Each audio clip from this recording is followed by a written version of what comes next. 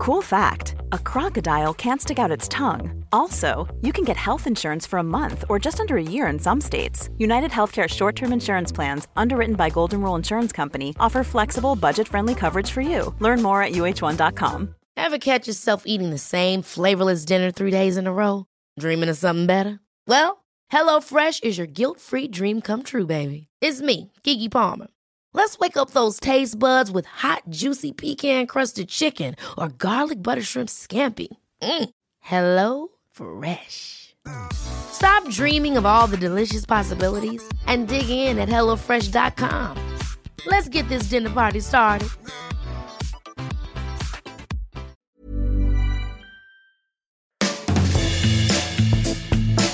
Hey everyone, welcome to the 289th episode of Just Shoot It, a podcast about filmmaking, screenwriting, and directing. This episode is brought to you by patrons Daphne and Ryan Kindle. I'm Oren Kaplan. And I'm Matt Enlow. Today we've got a catch-up episode. Oren and I we've been pretty darn busy, so we're going to talk about that. And then we're also going to dig into some listener questions. We've got a batch of really great listener questions that we've been holding on to. We've been exchanging information with them. And now I think it is a good time for us to dive into a couple different topics: distribution, legal questions, as well as a DIY distribution question. So we're going to dig in. I think it's going to be a really great episode. And I know, Oren, you're dying to talk to me about some very pressing personal matters. Oh, yeah. I just wanted to talk about life for a moment. But yeah, and for the longtime listeners, just to give you a little hint on how we run this podcast, if you do not hear guests many episodes in a row, it's a good sign. It means Matt and I are crazy busy and we cannot get our schedules to line up with any other human being's schedule. So we will have some awesome guests coming up soon. We have some people on the calendar, but we want to make sure you got something every week. And I feel like when we are really busy, there's a lot of things that come up to talk about. So that's good. But before we get into anything important, let's do the unimportant stuff first, which is some shout outs to some of our listeners. At the end of last episode, I asked if anyone listens to the end of the episode. And I said, if you do listen to the end of the episode, send us an email and we'll shout you out. So apparently 4 people. I think it's more than that. It's more than 4, but 4 is who you got in front of you. So we'll start with that. Maybe we'll follow up with a few more afterwards. Oh yeah, let me know if I missed anyone. Yeah, I think you did. Oh yeah. My goodness, I'm sorry. People have kind of contacted us in various ways, but I assume most people don't listen to the end. But if you do, we will shout you out and we will plug whatever you want us to plug. And I kind of mentioned this to you, Matt. You never really approved it officially, but I feel like maybe I will give a secret word at the end of each episode, literally like the last word of the episode. A code word. I love this. And if you email us moving forward with the code word from the last episode, then we will give you a shout out and plug whatever you want us to plug, as long as it's, 1 sentence or less. So this time we have George VK and his website, filmmakersecrets.com. Shh, don't let them get out. We have Tyler Small. His website is tylerwsmall.com. I assume it's about small things and taller things. All if your name was things. Taller Small, that would be so confusing. But his name is Tyler Small. And then we have Cal Barnes, actor/director, Cal Barnes, BARNES.com. And we also have a question from him coming up later in the episode. And finally, my favorite troll, Jamie Sandler, also known as Moho Sapien on Instagram, basically sent me a message saying he doesn't need me to mention his email, his website, or anything, but just to let people know that he did listen to the very end of the episode. Listens all the way through. He's persistent, even though he constantly sends me messages telling me how bad of a job I'm doing on this podcast. Hey, so who knows? Doing God's work. Thanks, Jamie. Relative to Matt, everyone's a bad podcaster, okay?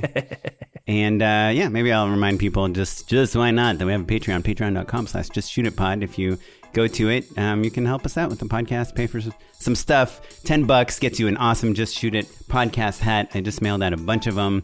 I will be mailing out a few more this next week. So check it out, patreon.com/justshootitpod. And that is another way to get your name in the beginning of an episode without having to listen all the way to the very end. That's true. If your time is especially valuable and you know where that skip 15 or skip 30 button is on your phone, go ahead and engage it. Go ahead and use it. Yeah. There's a better way to get your name at the top of an episode. Oh, through Patreon. Through Patreon. As opposed to listening to the episode. Yeah. And if I forget... both is okay. One last thing. If I do forget to mention a code word at the end of this episode, you can email me and tell me that I forgot to do that. Just shootitpod@gmail.com. That's how you get to us.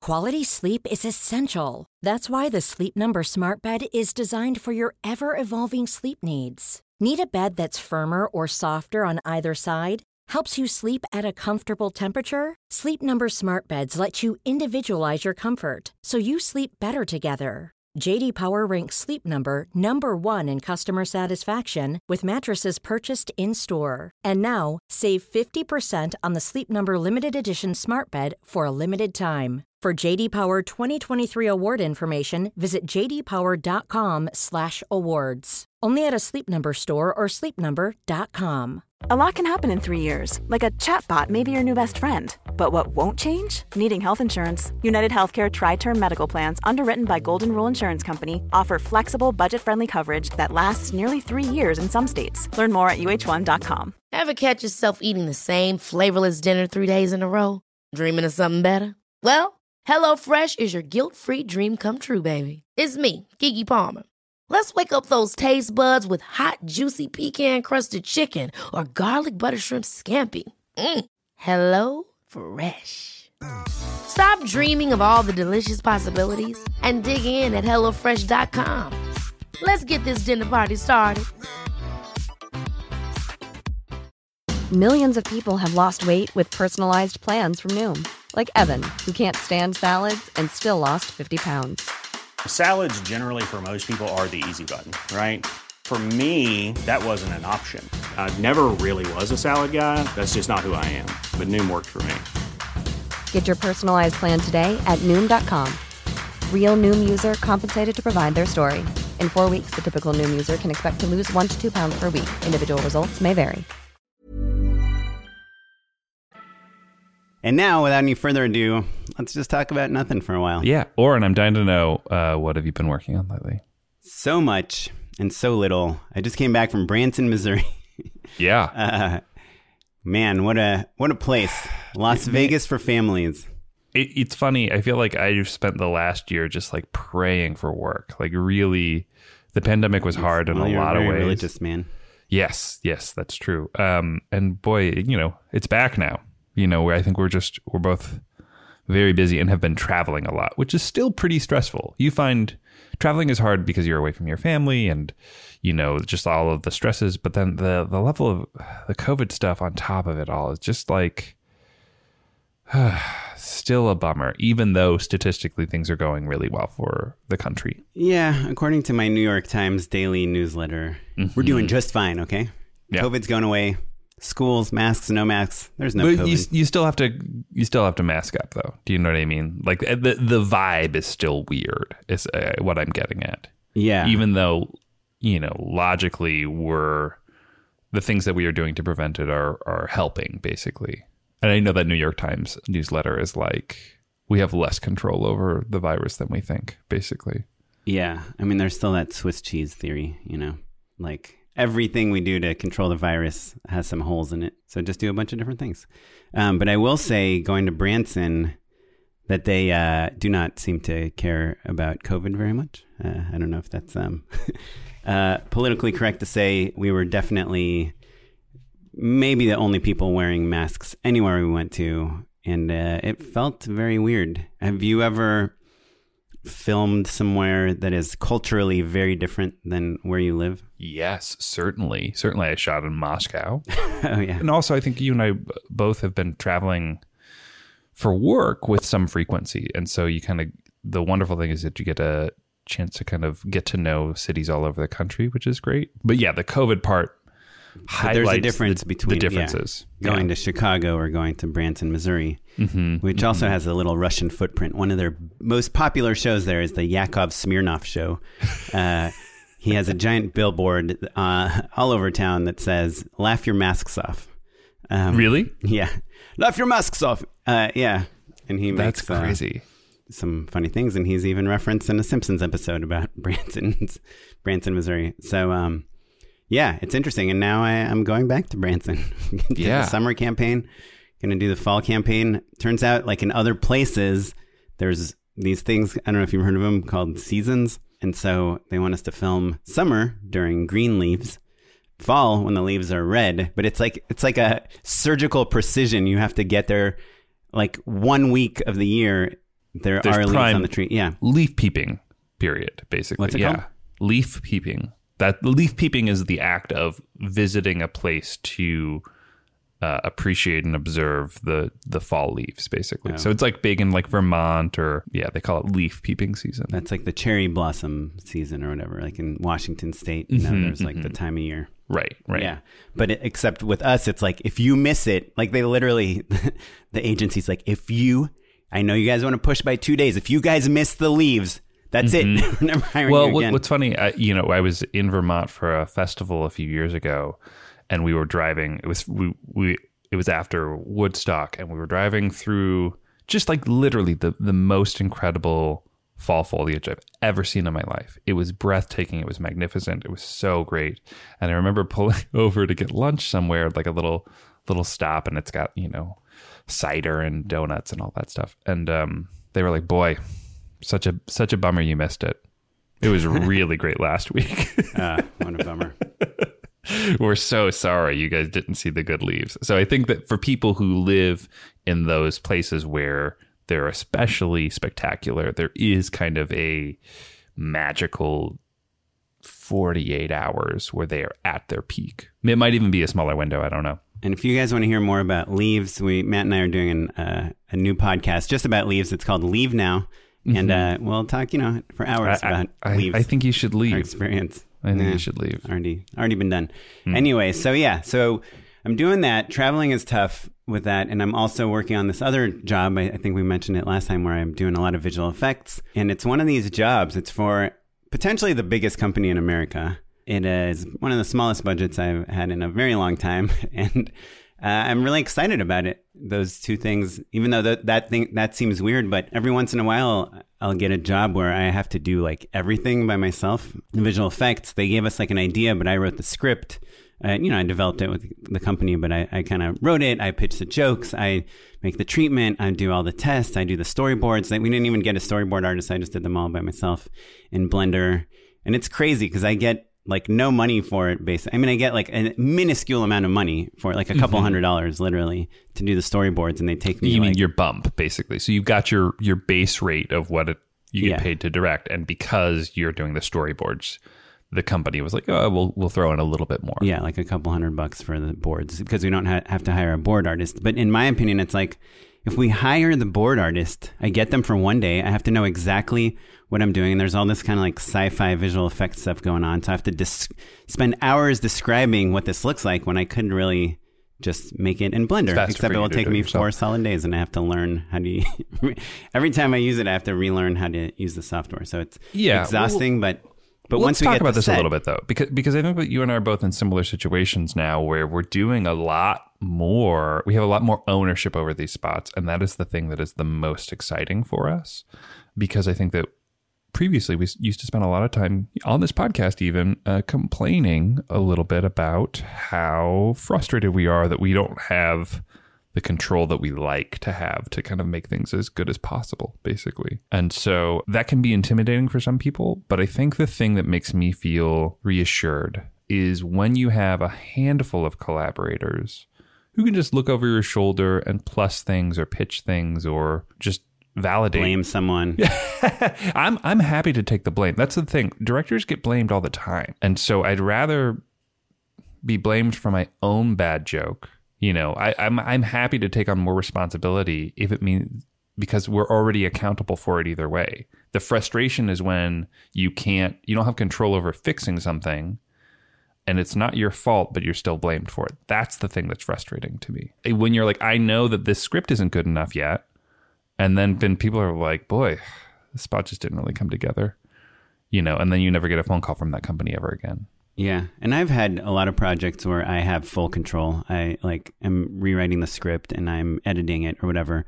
And then in the end, it's like, it's like an okay spot. It's not great. And Sure. those times I get kind of bummed because I'm like, I have honestly nobody else to blame. I mean, I can blame the budget, which is like the dumbest thing to do. But especially when you have control of the script, like right now, this project I'm pitching, like literally the budget that we have should be 2 people sitting against a single wall on a couch talking to each other. That's like what we should shoot. That's what we could execute super well with the budget. That's what we you have. can afford, is what you mean. Yeah. And I'm talking about, like, well, I don't know. Commercial budgets don't even make sense at all in context of like how you would shoot a short film or something. But it's a very small budget. And the company kind of had this idea of like this person flying through a wormhole. And because I'm doing like everything myself, I just like kept plussing it. And I was watching Doctor Strange and finding all these insane references. And I'm like, we can do this and we'll do this. And then this person will fly up in the air and this person's going to fall through the ceiling and all these things that are totally impossible You have Doctor to do. Strange ideas on Doctor Who budgets. I wish Doctor Who budgets like Well, you know, yeah. OG Doctor Who is pretty cheap.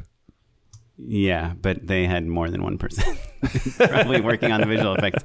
But Doctor Who was in the treatment. Sure. I say the sure. wormhole is like Doctor Strange meets Doctor Who meets Doctor Wario because there's this video game component to it. But anyhow, because I'm is there a Doctor Wario? There's Doctor Mario, certainly. Oh, is Wario not a doctor? God, I mean, he that's could be. why nobody understood. No, Dr. Wario. Yeah, that's. I wonder how that works. It's a mini game. It can be unlocked in the game WarioWare. Oh, okay, great. But yeah, Dr. Mario probably would have been a better reference. Anyhow, you lose some, you lose some. But so because have so much creative latitude, I just keep adding more and more and more cool things into this thing, and particles and flares and all these things. And I'm like, oh, but at the end of the day, I'm not going to be allowed to complain about the budget or the schedule because they're my ideas and I'm going to do them. Right. So hopefully it comes out good. I did, this 5 Gum spot with the same client before, and it was a tiny, tiny budget. Also, originally we were going to shoot it on iPhones in like an influencer's house. We ended up shooting, building a little stage, like copying her room on a stage. But yeah, I think everyone's like, yeah, this spot's pretty good given that you had nothing to make it with. And so I'm excited to do it like this because it's almost like you're doing your own short film, except you just have 5 figures to do it with instead of out of pocket or whatever. Yeah. Right? But the one downside is like you still have a client that's like, I don't know, this line doesn't make sense. So, or we can't promise this, or like this is too racy. Like I had a line in there about diapers, and they're like, diapers, gross. We don't want any poop humor in here. I'm like, come on. Yeah. It's like someone's telling someone else that they should get diapers because they're crying like a baby or something. It's like someone's insulting someone else. Anyway. I was trying to make it very rated G, but even that was too dirty for them. Too dirty. Yeah. Yeah. I think that we're both circling around this thing. I was just talking with a company that I'm working with about this yesterday. When I first started out, I remember seeing all of the directors that I admired the most doing these kind of like smaller projects and not totally understanding where they were coming from. That they were doing PSAs sometimes or just kind of like short films and documentaries and stuff. And I realized that work, the work that you have a little bit more control over, that speaks to your voice and your point of view or lets you try something and experiment, those are the jobs that get you the big jobs. Because you have to kind of have the ability to just show people what you can do. And so the magic of these kind of smaller gigs is just that because there's not $4 million on the line and a huge media spend behind this thing. The top people aren't keeping super close tabs on this, right? And so that kind of gives you permission to stretch it out a little bit. Yeah. It does make me more emotional though about notes. Like when I work for 14 hours straight on making something cool visually, and then they're like, you know what? We want to go a different direction. I literally, if my table wasn't so heavy, I would flip my desk over. Yeah, or it hurts your feelings even, depending on what mood you're in. Yeah, look, we've all met different people in the advertising world that have made the mistake of thinking that the thing that we're making is their short film, right? And it's not. It's not. you can invest as much as you can into it, and you should invest as much as you can into it on a personal and creative level, because that's the sort of work that I think everyone wants to do, or at least you and I do. But also know that at a certain point, you know, it's going to need to meet the needs of a corporation, no matter what, even if that makes it less cool in our eyes. Right. Yeah, but you see things that meet the needs of a corporation. You see like an amazing Zillow commercial or a Little Caesars spot, and they meet the needs, and they're also freaking awesome. Cut to Oren tossing and turning at night. Pizza, pizza. Pizza, pizza. Yes. Tormented by that Little Caesars spot. Well, the other thing that I think both of us have kind of been dealing with a lot recently, and I do think it's kind of COVID related, because we had this downtime and reflection, and now, you know, all these people had like, you know, quote unquote mental health break. Like that's why this whole IATSE strike, which, you know, like insane 98% of the members voted to authorize this strike. Can I just say as a tiny tangent, this is the first time I've ever observed the voting turnout identically matches my social media feed. Do you know what I mean? Like before the vote, I was like, well, to me, it feels like everyone is voting to strike, but also that could just be my own echo chamber, my own bubble. No, it was just actually true. Yeah. I also feel like it's almost like not interesting to be like, I'm for the IATSE strike, because like everyone's for it. That's like saying like, I love healthy food. Well, like, it's like I think it is important for directors and producers and people who are not in IATSE to vocalize their support. Right, like the above the line people. Yeah. But I think that is important. Yeah, for sure. I guess, but it's not insightful. Yeah, right. Sure. Yeah. But I guess it's emotionally meaningful to you know, sure, because we have influence over the way people are treated. You know. Yeah. And yeah, in a way we do, and in a way we also suffer like those same things in different ways, and we actually don't even have, at least on the things we do, a union to protect us in any way. But yes, but so all those things, and I think so we all got this break, and we all kind of made these big life decisions. I know you have had some really big life events. I don't know how much you want to share or not. I, you know, had a kid because, you know, we had some time off, and then. Now, I mean, what else are you going to do? Yeah. And now with the work being so busy, with travel jobs, with do your own visual effects for 20 hours a day, write treatments, doing all these things, I am finding this like work-life balance challenging again. Do you have any tools that help you balance that? Like, are your kind of big life thing, are you worried at all? Like, you already like don't respond to half my texts about the podcast. I can't imagine. Yes, I'm quite with your next stages in life. Like, how you draw lines between the work and bandwidth wise. I'm overextended. So I just had a big move. We've got plenty of life stuff coming, and a move into your own house, which my means own house. It's very different than I think moving into a rental, because you move into a rental and you're like, landlord, the sink doesn't work. You move into your own house, I need you you're to like, install this thing or fix this or whatever. Yeah, trim these trees. That's $12,000 or whatever. Some insane amounts of money that you did not even know people have to spend. Yeah, on you're things. like, maybe that tree can grow into that power line a little longer. We'll see. No. So bandwidth wise, and then also I have work has gotten for real again. And so, yeah, it's been super hard. That's true. I have been slacking on the podcast even in a way that has been pretty hard. But so, no, the answer is no. I don't have any good tools. I think I've taken on more responsibility than I have had in a long time. And today it definitely hit me. I was just like, oh, I've just got a lot on my plate, and haven't really booked any guests for this podcast or even have a good unpaid endorsement as a result. Well, luckily I have so many good ones. That's another, if I have a lot of good unpaid endorsements, it means I've been doing a lot of cool things. Well, so yeah, last night I got an email at 9 p.m. It was these notes about this project that I'm kind of like doing a bulk of the work for. And they kind of made me really upset because of just one note that wanted to like totally change the whole concept after I'd worked on it for so long. And at 9 p.m., I could have been for instance, it's like, instead of a wormhole, what if it was a whirlpool? That seems pretty similar. Like it's on the ground instead or something like that. Yeah. Like something that seems innocuous, but you've been like working. I 3D modeled this wormhole. I'd done the storyboards for it. I'd have meetings with the DP, production designer, all these different people, rewrote the script a few times to make it happen. And then they're like, yeah, we don't know if the wormhole makes sense now that we think about it. By the way, the shoot is next week.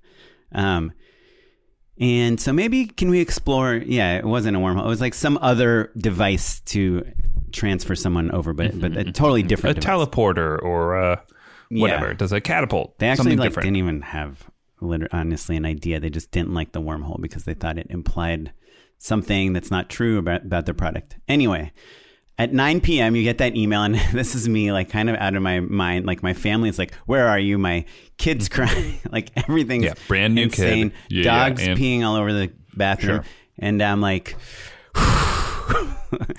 should I respond right now to this email, or should I let these people who are just, no offense, but like corporate people that have a corporate job, have the night off, and I can email them tomorrow morning with my thoughts on this. A more level-headed response too. Yeah.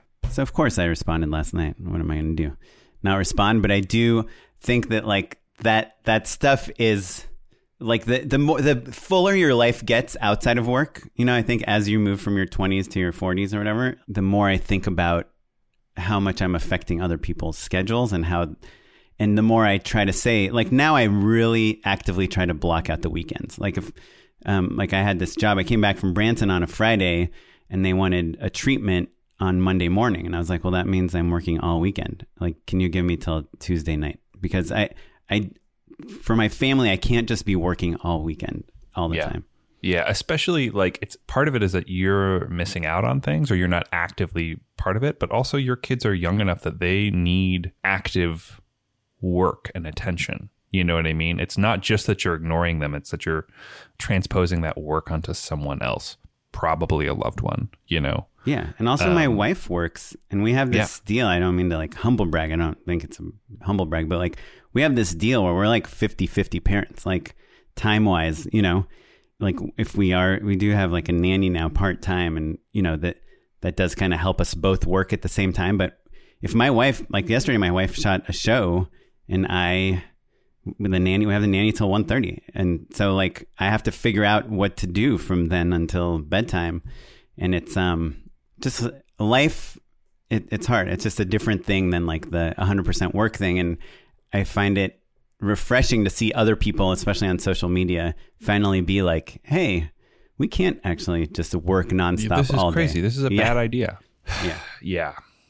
So anyway, just something I've been thinking about lately, but the thing that it makes me think about as we're both kind of in this zone is that going back to my point I made before of like the passion projects are oftentimes the other part that get pushed to the side, like if you're actively either just making a living and supporting your family or trying to spend time with them, how does that other creative work fit into your life?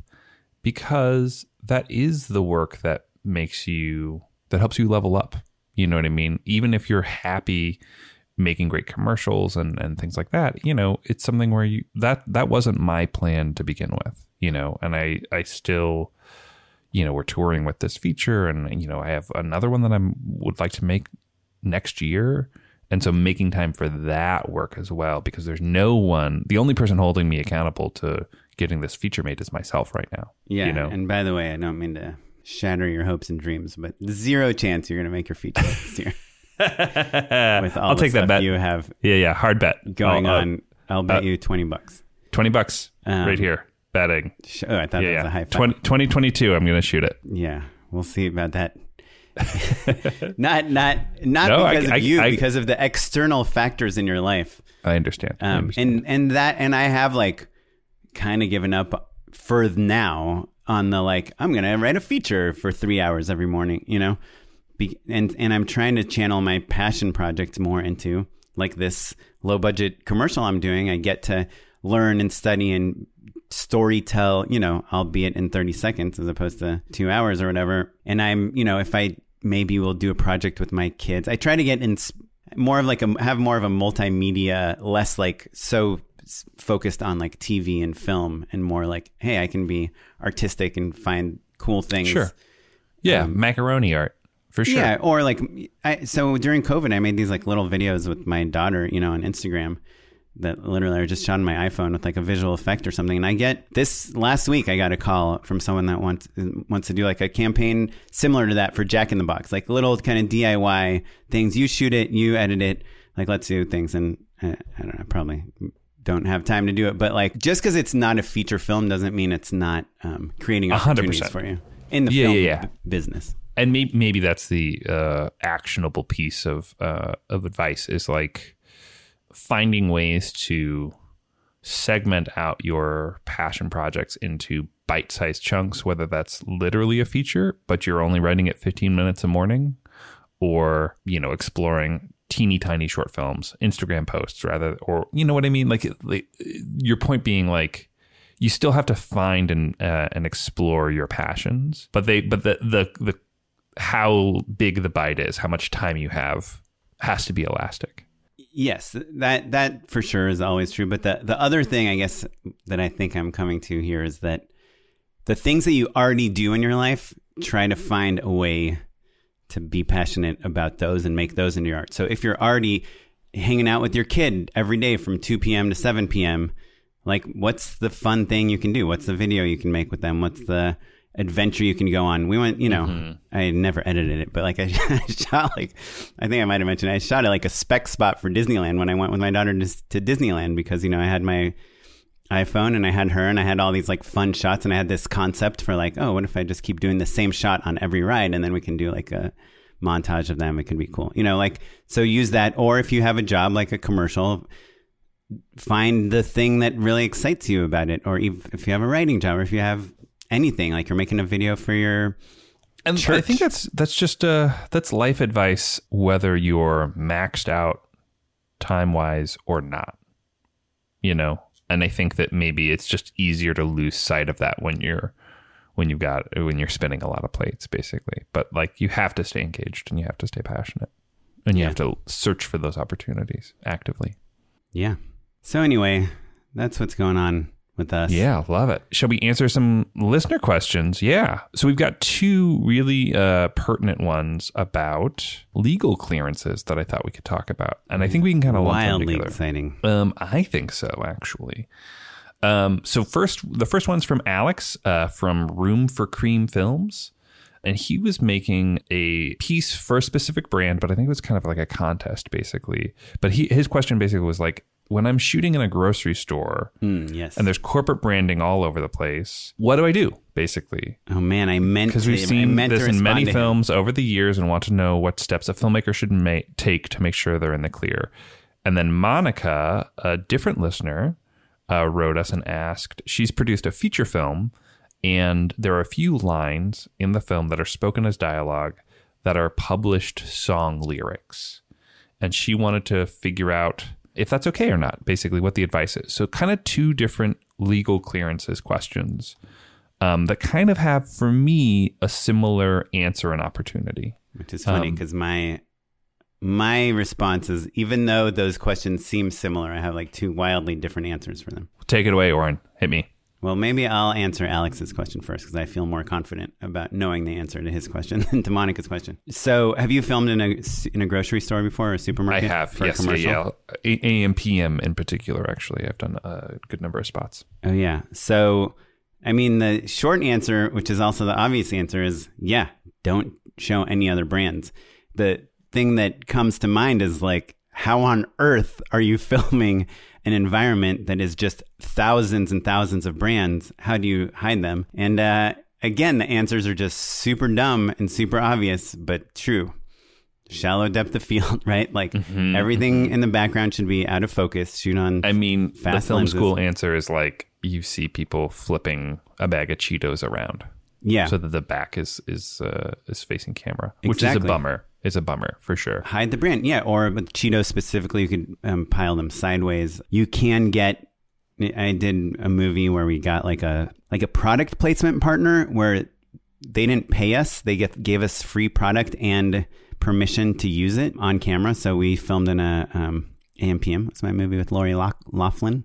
And just basically any shelf that was not out of focus, we covered with that product. It was like a pretzel company. They made pretzels and chips and things. And then I just filmed during COVID in a supermarket. And yeah, we just like blocked our actor as far away from the shelves as possible. And we had to move a lot of things. Like, hey, that's a giant Coca-Cola sign. Let's move that. Bring your own signs that say like for sale or whatever. Make like 10 big signs that you can strategically place in front of things. Or I think we talked about this on an episode a while ago, the sticker booklet, the Greeking book that all art people have. It's got a ton of different stickers in a starburst shape and an oval shape and a square shape and an arrow shape, all of that stuff. Those are designed and in a variety of colors, so you can kind of match the color palette of, say, a Cheetos bag and go ahead and cover it up a little bit as well.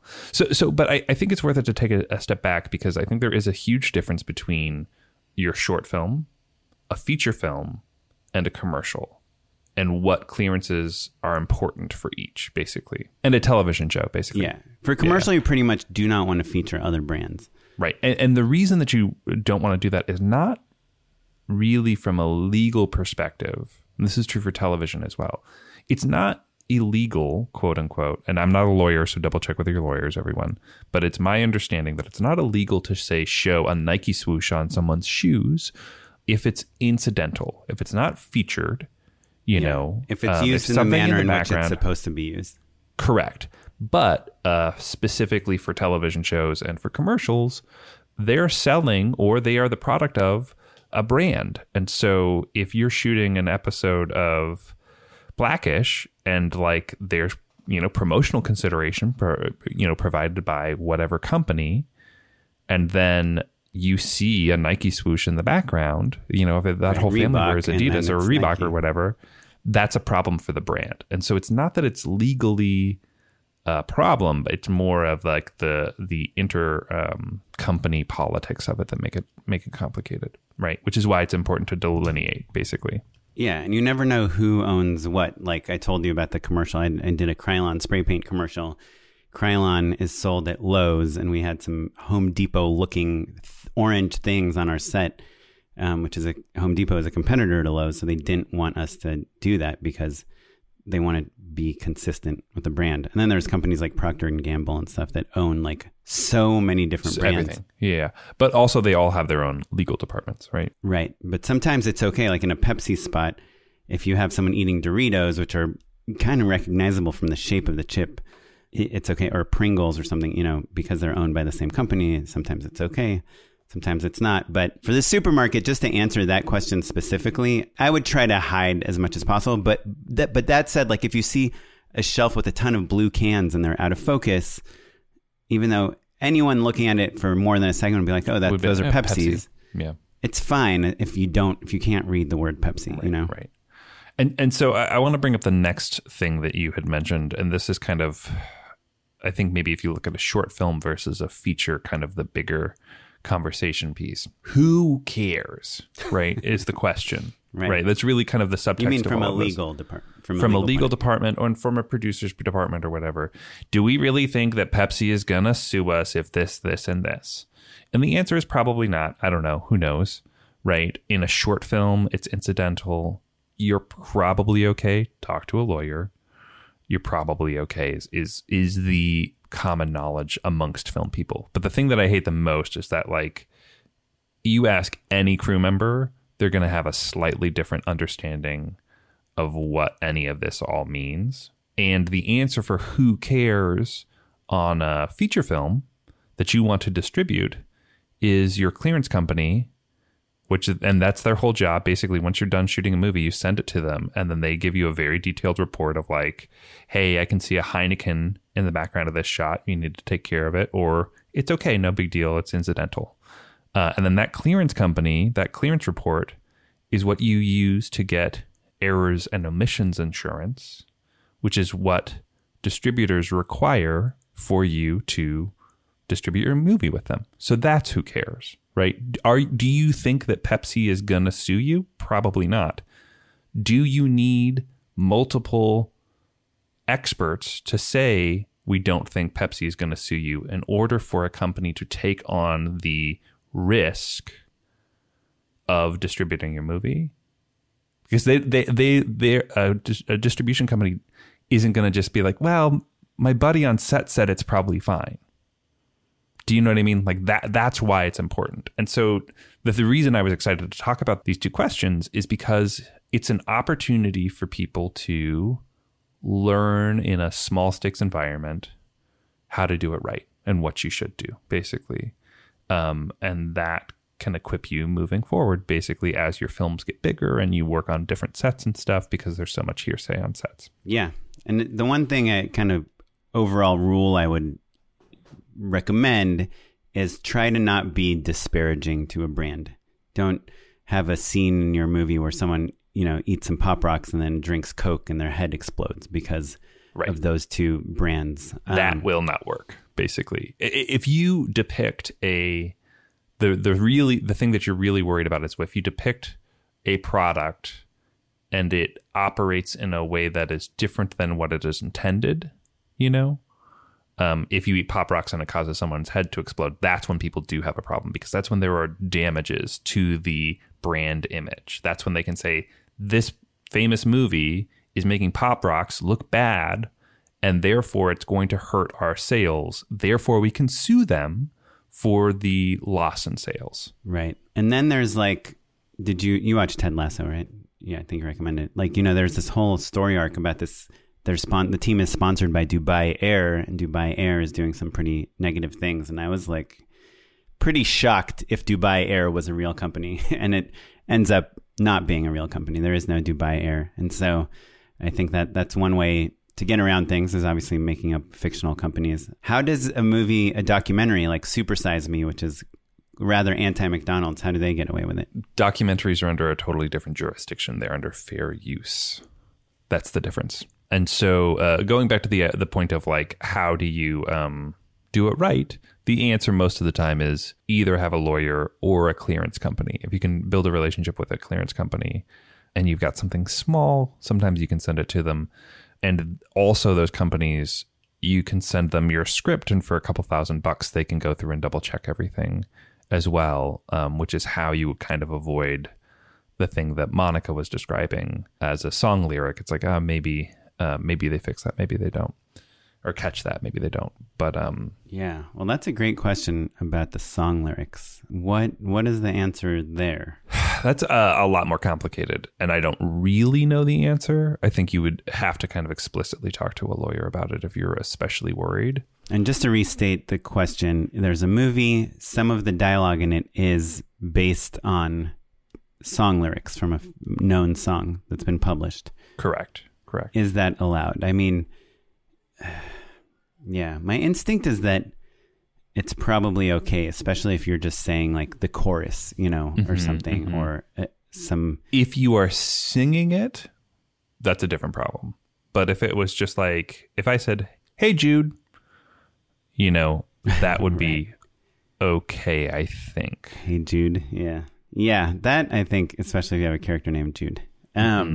So shout out to my producer and dear friend B. Chaheen, who worked for basically every episode of Brooklyn Nine-Nine and produced See You Next Christmas with me.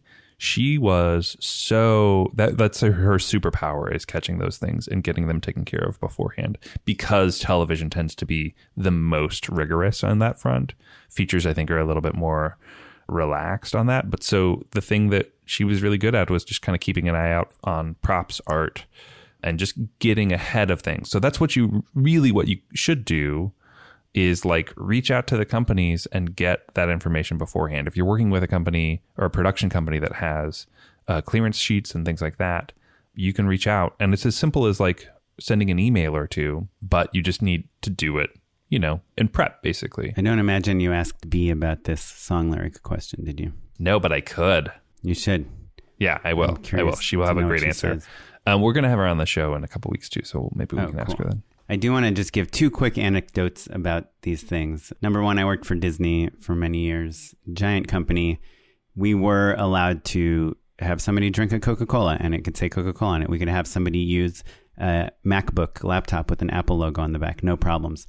However, if there was any art involved or photography, I'm not talking about logos and trademarks, I'm talking about art and photography, we were not allowed to use it. So for example, the photo of the background that comes with macOS standard, we were not allowed to use that.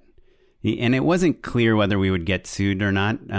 But they were like, just change the background to like a cleared image. You know, usually you have like mountains or whatever, some scenic background that comes with macOS. We had to change that out.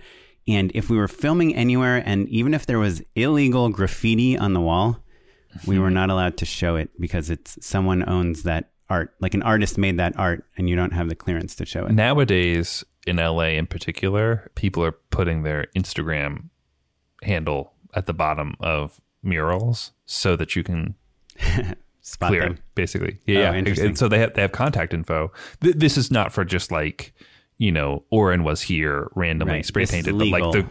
those really cool murals. Right. You can reach out and be like, hey, I would like to license this image. And that's part of how they're making money. Yeah. Do you know if you're filming on Sunset Boulevard and you have a bunch of random billboards in your shot, can you use those? Again, it's incidental. And so oftentimes the answer is yes. Oftentimes it's easier just to kind of get all of them cleared. I'll say this. So I created a show called Squaresville that was like an early breakout. And in the movie See You Next Christmas, we put it up as artwork in the background of one of the homes of the characters. And then I realized later, I was like, oh, dang, I sold the rights to this to a company that had then been acquired by another eventually it was owned by Viacom, basically, is what I'm saying. And I had to like dig through the legal department bureaucracy to technically get a show that I created cleared, basically. Yeah. That's crazy. Also, I have the exact same story. I made this web series, and I sold. It was this comedy series thing that I put on YouTube that I made with my friend. Then we sold the concept to Atom Film, where you might have been working. And they paid for 2 new episodes and to license our 2 old episodes that we already made. So it was 4 total that put on Atom Film. And then freaking YouTube took down my original videos. They said Viacom had filed like a copyright thing against my DMCA, channel. right? Yeah. So I had to take off my own like homemade YouTube videos because Viacom claimed to own them. Yeah, technically, I don't think you were supposed to have those up anymore. That's part of what you're paying for, is their exclusivity. Well, I had so many views on them, and Olivia Munn wasn't one of them. Come on. Yeah. My other anecdote is I have gotten 2 cease and desists before in my commercial world. Both of them were for Quiznos campaigns I did.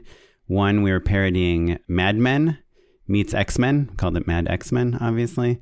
And we got a cease and desist letter from Lionsgate, who, unbeknownst to me, is the people that own the rights to Mad Men. And they said that we were using their IP to advertise for Quiznos, and also that we were using X-Men's IP, which is not owned by Lionsgate, but X-Men had been doing ads for Carl's Jr., so they thought it could seem like we were saying X-Men is also doing ads for Quiznos.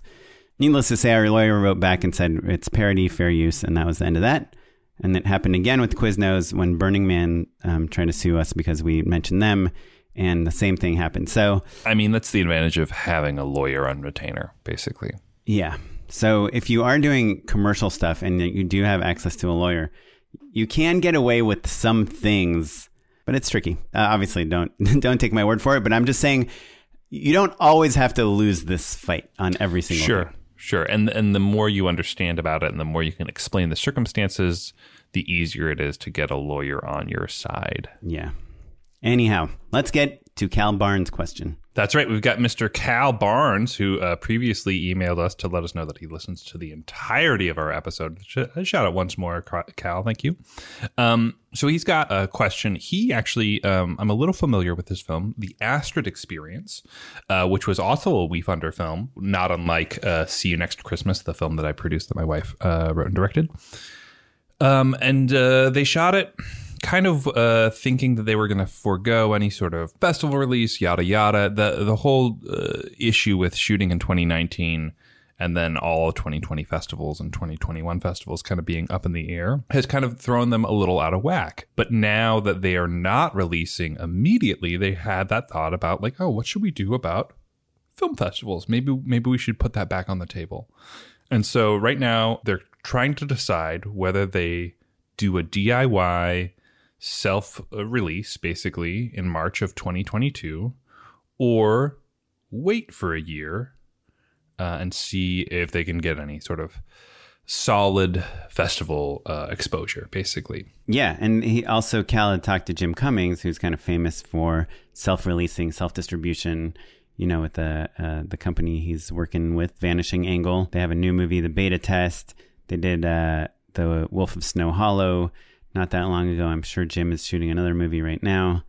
And they've had a lot of success with it. You know, I think I have no idea how much money they're making. Like, are they making a lot of money on the Jim Cummings movies? You know, it's hard to say. I know that Thunder Road, they kind of tout as like, they had like a deal in France, a theatrical run in France that basically doubled their MG or something like that. They have a couple like really satisfying stats, and I think they continue to make these movies, so I think that is a model for success. So the thing I want to say about self-distribution, I think it is right for a certain type of person, Jim being kind of the poster child for it, but there, you know, it's not unlike building a social media following or, you know, something similar, or starting your own business. You know, I think it's very easy to go to a restaurant, let's say, and be like, oh man, this looks so fun. I'm pretty good at eating food. I should start a restaurant, right? And that might be true. You maybe should start a restaurant. But I guess what I'm saying is that it's just it always looks a little easier on the outside because people are talking about their successes as part of their own branding and their own ability to kind of promote their product, basically, which makes complete sense. Right. So someone like Jim Cummings that already has like hundreds of thousands of people that follow him that say, I will watch any movie you make, kind of has a built-in distribution model. And still, I know this because I've done some work for Vanishing Angle. You know, I edited, like, I think I told you, like all those Netflix trailers was through Vanishing Angle. So I'm on some roster they have of people that they email when they need to do marketing and promotion. And when The Wolf of Snow Hollow came out, they emailed this entire roster and said, hey, we have some marketing stuff. We're looking for After Effects people that can make really cool, interesting digital marketing for Wolf of Snow Hollow. And I do believe they might have done that for The Beta Test also. And, you know, they're releasing a lot of other movies. So just because it's self-released, it doesn't mean they still have a company that is behind the marketing of this whole thing, on top of Jim's already existing social media existence. So, yeah, and this isn't a conversation about, you know, one specific company or person, but I guess what we're saying really is that it's a lot of work. There's a reason that distribution companies exist. There's a reason that all of these different disciplines have been siloed off, right? And so maybe you are the person who is really great at hiring a team that puts all that stuff together. Maybe you're a person who can do it all themselves.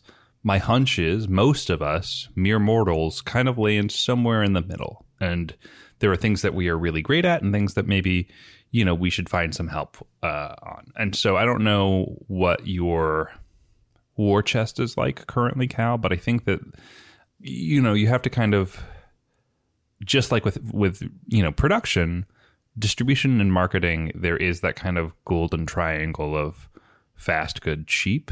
And so you're probably going to need to put in a lot of sweat equity and do a lot of self-teaching. You know, I don't think it's a coincidence that a lot of these people who are experts in self-distribution start selling those skills to other people, because it just takes a lot of work. Like Liz Manischel is my favorite example. You know, Liz worked for years and years in Sundance and then also in kind of event screenings and all sorts of different stuff. Built this wonderful catalog of skills, and now will consult for you, basically. And I think that that's pretty consistent with everyone. It's not unlike, you know, people who did a really good job throwing their wedding becoming event planners. You know, it's just like, well, what, you know, you just get good at all that stuff. So, you know, why not sell it? So that's like us. We're so good at filmmaking. So good at talking about ourselves. that we... Yeah. I mean, to me, the kind of obvious question is like, why would you not submit to film festivals? Like, at worst, you won't get into any of them, and who cares? You lost a little bit of money. You know, I'm not saying submit to 100 film festivals, but if wherever you live, submit to like the local festival. Well, there is a little bit, as a tiny bit of pushback. I agree with you, Oren. But because it's also marketing for your movie. Well, let's say you've got a war chest of $5,000, and that's for hiring a marketing person or the media spend or PR, all of that stuff. If you apply to a good number of film festivals, because your batting average probably isn't going to be perfect, right? You probably need to apply to a good number. Well, how much does it cost to apply to like your AF5 film festival? Is it like $50? Yeah. Somewhere between $50 and $100, depending on deadlines and all that stuff. Yeah. So you can apply to 10, 20 festivals. Yeah. So that's a lot of money, though, right? If you're talking about if your total war chest is $5,000, that's all I'm saying. I agree. I think you should go, Cal. I think you should go ahead and submit to festivals. I agree, because even if it delays it by a year or two, like having a few laurels is a really nice thing to kind of help promote your film. Oren's right. It is marketing. So it's marketing. It's, you know, if you're in a small town or something, or let's say you're in Indianapolis or something and you're doing the Heartland Film Festival, like they will write about your movie in the newspaper, you know, and you do get the laurels, which Indianapolis, actually, you know, Heartland happening right now. See You Next Christmas is playing. Shout out to anybody awesome. in Indianapolis. Hey, Indianapolis. I think laurels from a festival no one's ever heard of are not always the greatest thing, but to me, if we can just like stop talking about the business of it all for a second, like there is nothing more fun. Like you make a film, an indie film, so that you can go to the film festival with it and have a blast, you know, meet people, show it, do Q&As, talk to actors, meet other filmmakers, go to the bars, hopefully by the time. And having just done a handful of festivals, that energy is there, but people are still cautious, you know, there's still like people wearing I'm vaxxed buttons, and you know, you have to check in at the door and all that stuff. Fingers crossed, by the time Cal's movie is like touring next year, that stuff will be a little easier to deal with, and I think it'll be very fun to go to a film festival next year is what my hope is. Yeah, it's gonna be so many deals being made, sex being had. Sure. It'll be amazing. But yeah, so I don't know, I'm all for submitting, because the most fun I've ever had in filmmaking is being at film festivals with my movie, especially a feature. It's like a different thing than a short film too, you know. It's like you're the cool kids at a festival. Why would you not want to do that? Okay, we're running out of time. You got a meeting, I got a meeting. I want to quickly shout out 2 people that emailed us about listening to the end of the episode that I skipped on the intro, and I was like, should we edit this and put them back in the intro so they don't have their feelings hurt? But no, but if they really do listen to the entire episode, they're hearing this. What better people to shout out later in the episode than people who listen to the whole episode? Yeah, I can't wait for this episode to come out and these 2 people to email us saying like, why don't you include us? Because I'll be like, we included you, Victor Prado. We gotcha. So Victor Prado, victorprado.com, VICTORPRADO.com, has amazing work on his website. Almost all the people I think have emailed us before and we've been in touch with before. But yeah, he's got this like incredible like still photography stuff of like products. And then also we have Zach Hosseini, ZachHosseini.com, ZachHosseini.com. Who also listens to the entire episode. So, you know what? Go to these people's websites. Check out the reels. Email them. Tell them you heard about them on Just Shoot It. Maybe hire them to direct a commercial that Matt and I have turned down. So, Zach and Victor, thank you for listening to the whole thing. Trying to check my email real quick, see if anyone else listened to the whole thing. No, apparently not. Double checking. If not, we'll get back to you. While Oren's checking his email, I'd love to ask him, Oren. Yes. Can you hang out and endorse with me? Unpaid endorsements. Okay, so I'm gonna go fast. I'm gonna kick it off with two real softballs. One, inspired by lunch today. Have you had the I think Habit Burger is regional only to Southern California. They might be national. They do tempura style green beans instead of fries. If you're at a Habit Burger, do yourself a favor. Check it out. Yeah. Tempura style green beans and Habit Burger. And then you're going to love this one, Oren. Are you familiar with the Disney Plus series, What If? Yes. Is that like a Marvel? It is a Marvel cartoon thing that I love. Yeah, love. So here's what I like about it. Can I watch it with my kid? How are you? It's animated, right? It's animated. It is very violent, but like blood? No blood. It's Marvel, so there's no blood. But like, if you think about it for a second, I'm sure you've seen like the Cord or digital. Die? I mean, in the first episode, it's like, what if Peggy Carter becomes Captain America, or rather, Captain Carter, and like she definitely kills 50 dudes. Are they like, oh no, I'm dead or decapitated or something like that? No, it's like cartoon violence. Is it worse than Squid Game, which I tried to watch with my daughter last night? I haven't watched Squid Game yet, so it's pretty nuts. I would say probably not. But here's what I like about it: the camera work is awesome, right? Like the action sequences are super cool. The way that they move the camera, because it's animated though. It's animated, but it's certainly some sort of cell shaded 3D sort of look, and into so the Spider-Verse style. No, it's less stylized than that. It's kind of somewhere in it's meant to evoke a comic book in a sense, but not in that kind of CMKY sort of printerly version. It's not meant to feel tactile in quite the same way, but there is kind of a line orientation to it, which is great. But a virtual camera and animators are like so awesome at layout, so awesome at shot design. It's part of their grammar. So like those sequences are really cool. Oh yeah, it looks like really high-end storyboards. Yeah, exactly. It's like, oh man, this is like the best previs I've ever seen in my life.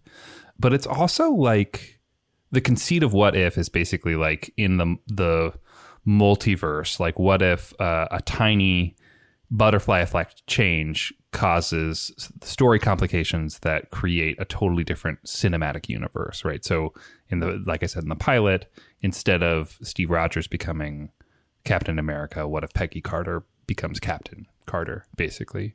And all of the different, the domino effect of all of those different things. And do they have the same voice actors? No, but they do there's a few people I think who carry over, and they're not small time actors, but it is not consistent throughout everything. But it's really campy and really goofy in a way that I am so charmed by, and it's the thing I've missed in comic books. It felt comic booky in a really fun, good way for me, in a way that like those movies are special in their own right, but they are not comic books. They are Marvel movies, So those are my two. I'll check it out for sure. It was fun. I really liked it. Yeah. Okay, so I'll do two. They're going to be kind of techie. I apologize. Hit it. Number one, if anyone follows me on Instagram, they know that I've been posting a lot about my iPhone 13 Pro. As of 3 days ago, Filmic Pro, the app that comes with the app that you can get to do, kind of custom manual controls on your iPhone, now supports ProRes. So you can shoot ProRes 422 HQ on your iPhone.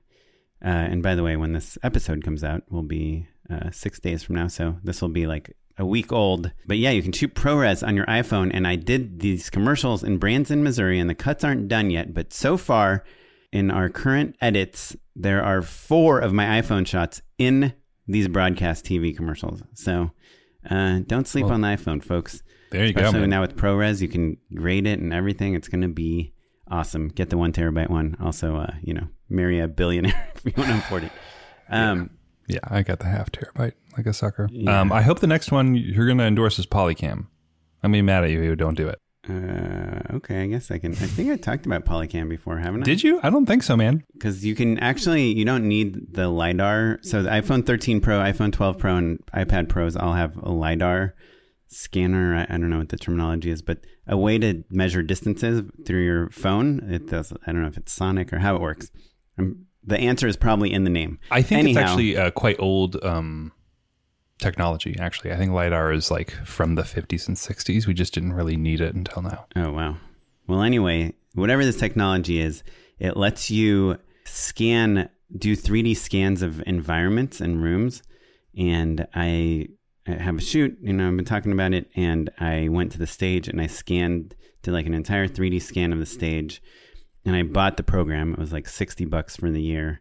And now anything I scan, and I can export any format I want to Blender, Sketchfab, anything. You can even, literally, if you don't even do 3D stuff, you can go into this room, you can scan the room, and it works for exteriors too.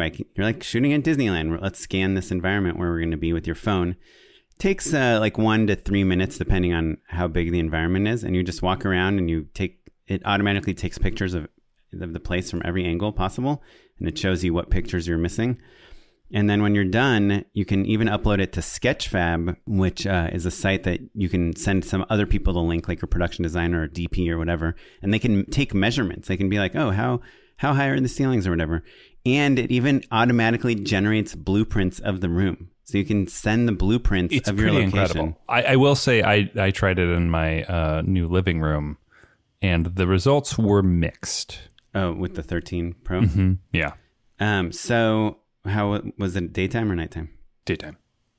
And but I had a lot of junk. You know what I mean? It wasn't like a really clear, clean, ideal circumstance. I had like moving boxes and flowers and ceiling fans. There was a lot of stuff that I think that this technology probably had a harder time with, and they went a little faster than I wanted. But yeah, so you need So this is for scanning spaces, not necessarily items. They have a separate mode to scan items, like small items. I mean these items were in the space. Right. So it doesn't, like, if you have a plant in the room, it's not going to like model every leaf. It'll just be like a big blob with a picture of a plant on it.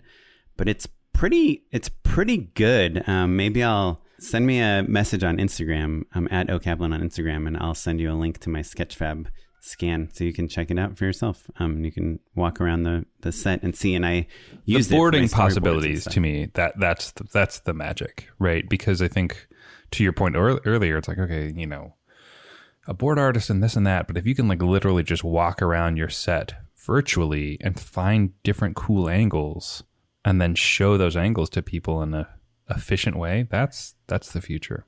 That's it. And what I did for my boards is I took my 3D scan and I like rebuilt the walls just so that they're straight. I was going to say, did you do some cleanup on it? Yeah, but there's this whole kitchen area. I just left it as scanned because it's kind of a background element. But you get the dimensions right. You get, like, when you put a camera on in your scene, it's like the angles are correct. So it's freaking rad. That is the future. That's wild. So I will... I keep posting stories and they, expire after 24 hours. So people... You should put them in your highlights. Ew. Can I still do that, even not with an expired story? Good question. I don't know. Maybe I will do that. Thank you. Well, we'll see. Okay. Anyway, you got to go. If you have any comments, thoughts, anything, you just want to talk to us, we're just like nice people that love to waste time talking to our listeners. Yeah. Email us. We're not bros, okay? justshootitpod@gmail.com, and we'd love to hear from you. You can find us across all social media. We're at justshootitpod. You can find me on Twitter. I'm at SmiteyPyleg. On everything else, I'm at OKaplan with a K. And I'm at Mr. Matt Enlow. This episode was edited by Sarah Weirda. Thanks, Sarah. That's where your Patreon money is going, everyone. Thanks, Sarah. You're listening to music by the Free Music Archive and the artist Jazar. Yes, and the secret code word to email us if you want to hear your name at the top of an episode is ProRes. All right. Bye, everyone. Bye.